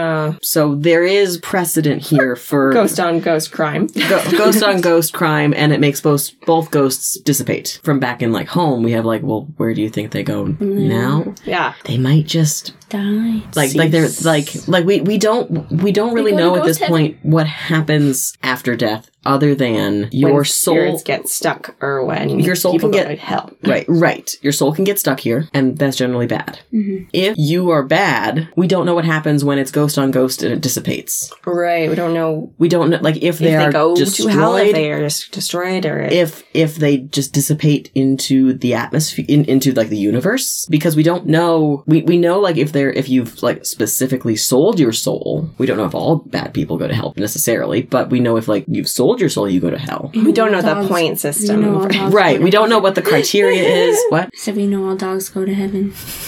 We do. We know all dogs go. Yes, they do. We don't know if like if no one else has like a claim. We don't know if you just don't just dissipate into the universe. Come Stardust. Because, like, that's kind of what we've seen. Like, in the ghosts who've moved on, they just sort of walk into the light and then dissipate. But these two didn't move on. No, I think they did. I think that's the whole point, right? Like, well, I don't know that they moved on. Like, we don't know what happened. Right. We don't know if they moved on to, if Corbett moved on to a better place, or if they just became no more ghosts. I think Corbett moved on to a better place, like, if there is a heaven, which I think in this universe, I like, because there's... We don't know. We don't know about that. But what I'm saying, like, even if there is bad people when they die go to hell, good people when they die go to heaven, whatever, or like, bad place, good place. Mm-hmm. We don't know if in this instance, because like the way it was explained in Home, their energies destroyed each other. Mm. Yeah. And whatever was like their energy was released into the universe. Yeah. So we don't know if there is a good place if Corbett went there. Spruce is like, you guys alright? Again, they're like peeling themselves off the floor. Standing up stiffly. We get a ghost facers. And we have like a little like voice over and like end of episode thought kind of thing with some somber music and exterior shots of the Morton house in the morning and like the surviving members of the team coming out and the camera like watching them come down the stairs, like stepping out into the sunlight. We hear Ed's voice saying like, leap year, Morton house, February 29th, a tragic day, souls bound in torment, day of lives held in cruel balance. The Ghostfacers did the best they could. Harry and Maggie hug. We hear Harry say, like, we lost a beloved friend, but gained new allies. We see Sam give Ed a piece of paper with, she must have their number on it. I assume, hey, before you do anything stupid, call us. Yeah. Ed says, like, that we learned more than we can say. And Harry says, like, the Ghostfacers were forced to face something far more scary than ghosts. They were forced to face themselves. And this is back in the drawing room set. And Ed kind of holds his thumb out and he goes... I think he's doing like a reference, like doing a bit. And he's like, war changes man. And then Harry's like, and Maggie. And he's like, war changes man. And one woman. He's like, Corbett, we'd like to think you're out there watching over us. Not as an intern, but a full ghost facer. Yeah, Harry's like, you've earned your ghost facer status. He's like, plus it'd be cool to have a ghost on the team. Yeah. You're like, yeah. Ed was like, all this time you were teaching us about heart, dedication, about how gay love can pierce the veil of death and save the day. I'm like, great. We had to throw that in there.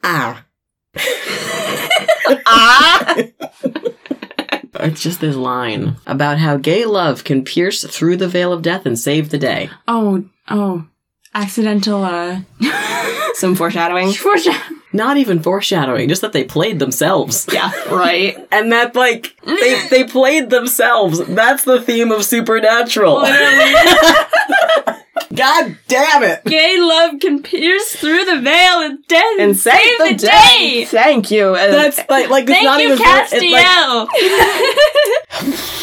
It's not even like, I guess that's the theme of Supernatural, and we learned about it in Ghost Phasers. Right? It's like we thought that your misery was the whole point, but actually it's that gay love can pierce the veil of death and save the day every day. Your misery is the whole point. Is twisted with this one. But also, hope is the point, was like Sam's version of that. Right. But your misery is the whole point. That is what the writers are writing. And then they accidentally find the theme, which they state in this episode with words. They use words. They're like, haha, we're joking about it. And then they're like, oh no, wait, what? And what happened? They look up from their typhypwriter and they're like, ah, shit, what did we write? What happened was being gay? They spoke it into existence and so it became. And so it was spaketh. The theme that they are trying to write, the theme that they keep trying their very hardest to come back to over and over and over again is your misery is the point. Except gay love can pierce through the veil of death and save the day keeps coming back and stopping them. It's like, I'm back, bitches! I am so mad. They played themselves. That they're playing themselves. So early. Then we got some footage of Corbett loading a van. And Spruce at the camera saying, like, you know, pack and talk. Like, this is a confessional. And Corbett's like, I don't know what to say. And Spruce is like, whatever comes to mind, confess. He's like, what do you think will happen tonight? And as Corbett's loading the van, he's like, honestly, he's like, I think tonight all of our dreams are going to come true. Is that stupid? And Spruce is like, Kinda.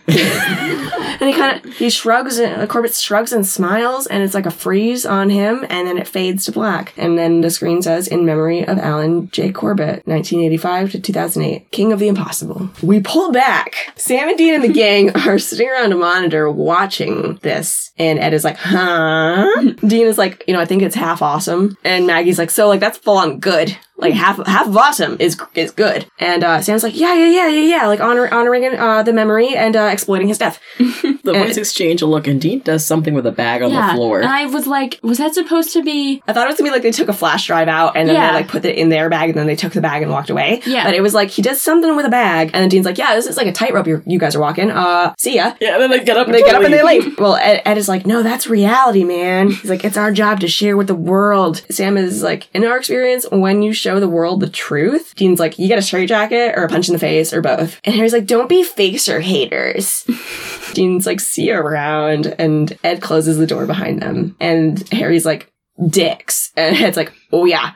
But so the Ghostfacer team is starting to get, they're like, oh, we're going to put out some DVDs. This is going to be a bigger great. office. Ed finds a bag and he's like, they left their dance bag. And everyone kind of laughs at that. They saw him late.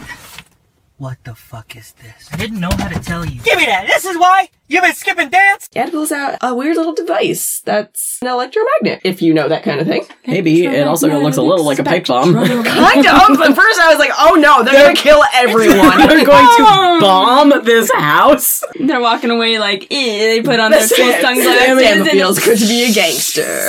Sam and Dean have started made their career a as strong turn into terrorism. Yeah, literally. So the electromagnet destroys the footage and wipes the computers. And outside, we see Sam is like, we clean. They're rushing to the car. Get in the car. And we hear yelling from inside. No! Boys get in the car, and they said the electromagnet wiped what they had. And they're like, world isn't ready for Ghostfacers. The Dean's like, too bad. I kind of liked the show. Sam goes, it had its moments.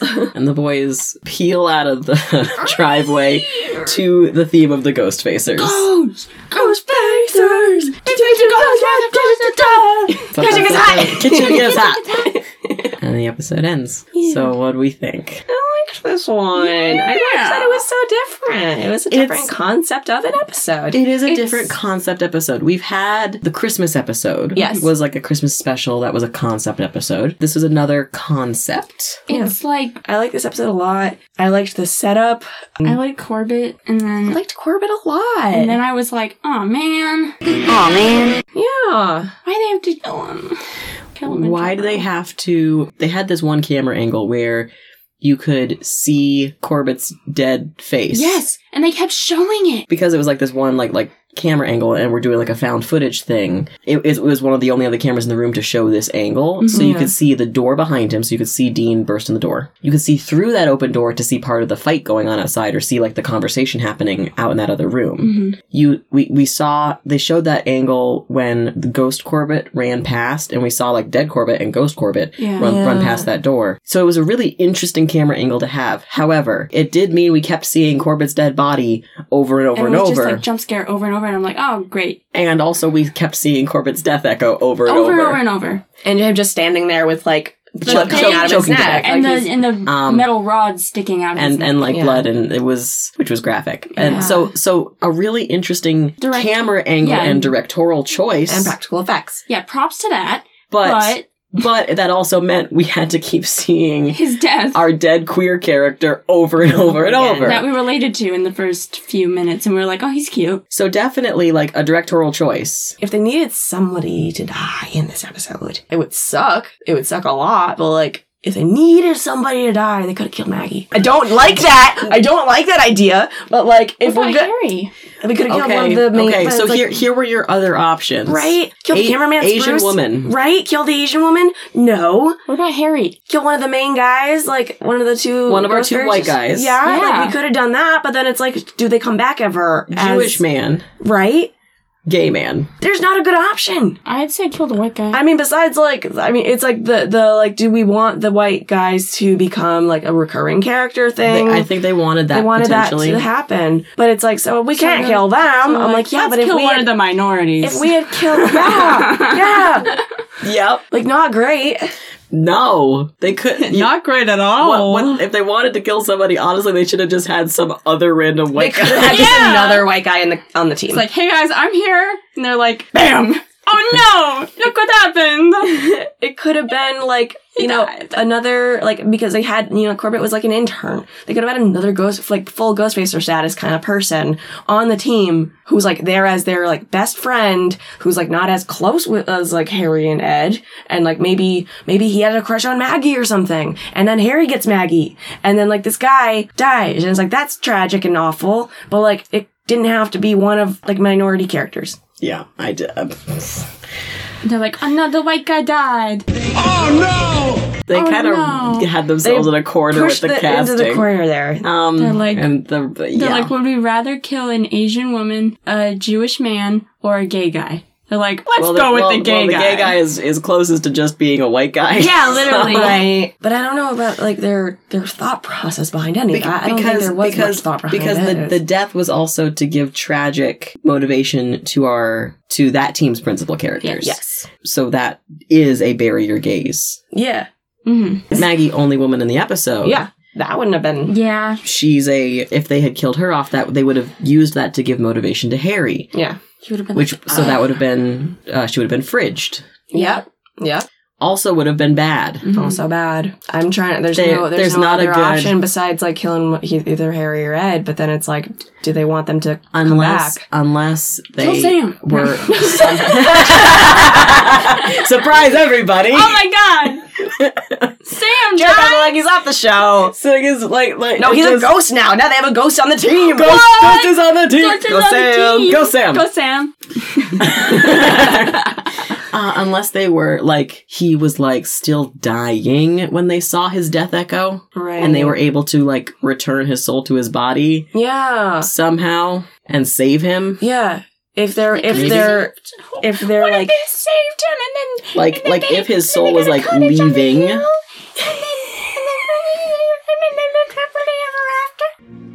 True story. Like, if they'd been able to save him somehow, they could have had a very dramatic, like, hospital scene or something, where they're rushing him there. In your arms. In his arms. Like, they're like, he comes to life. Sam, like, carries him out, and Ed's, like, looking on, like, I'm not strong enough to carry you, but, like... I'll eat your feet. I'll jump along a little bit. You're a tall guy. Yeah. Yeah, they could have had some kind of dramatic, like running out of the house with the voiceover, and then they're in the hospital, and then, like, saving him. Or doing this, saving him in your arms, and then he does the, like, coming to life breath, and then it's like, you're alive, and hugs. Or, like, you're alive. And then they cut. No, I don't think they would do this. Smoochy. They wouldn't do smooch. Smooches. No, they probably would have had Corbett just not remember. Yeah. Wow. There, we fixed it. We fixed the show. We wrote a better episode. Someone hire us to write Supernatural. After the fact that the show is done. Let's go back and actually rewrite. That's just fan fiction, right? Or that is, but like... Or like, what if we went back in time? There's the new show. The new Supernatural show. Yeah. So this is Ben Edlund writing this. We've got the weird spectrum of writing. Roller coaster of writing. Okay, so then join us next time for season 3, episode 14, Long Distance Call. Dean is stunned to receive a phone call from his dad, who he says has a solution to get Dean out of his deal. How does John call him from the afterlife? Do they have payphones in heaven for hell? Again, here's the thing, right? The last time we saw John, he was a ghost. That's right. He was a ghost who got out of hell when the gate was open. He saved the boys. There was a little tearful, no lines from him, and then just sort of turned into lighted dust, and it was weird CGI. It just blew away. It looked like there was just a green screen, and then transparent, but so you could tell he was a ghost. But behind Dean and Sam, it was like behind them too. So it was made them kind of glowy. Weird. Yeah, and then just like he just disappeared into light. So we're like, where is he? Again, we don't know if there's a good afterlife, or if he just dispersed to become part of the universe. So is the universe trying to get a hold of Dean? But whatever's going on, we might have to pay Jeffrey Dean Morgan a little bit for this one. Yeah.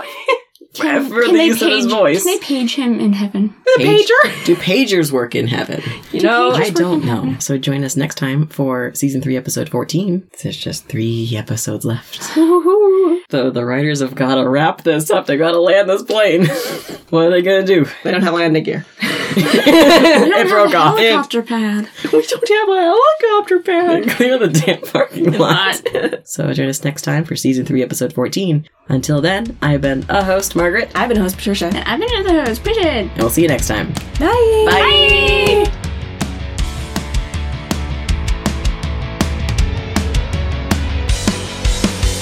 Special thanks to Pixabay user The Laces Music Dude for the use of their song Bruh Music as our theme music. And special thanks to our dad, our first sponsor. Thanks, Dad. You can find us at 3idjitspod on most of the internet, and get in touch with us by emailing 3idjitspod@gmail.com. Thanks for listening, and we'll see you next time.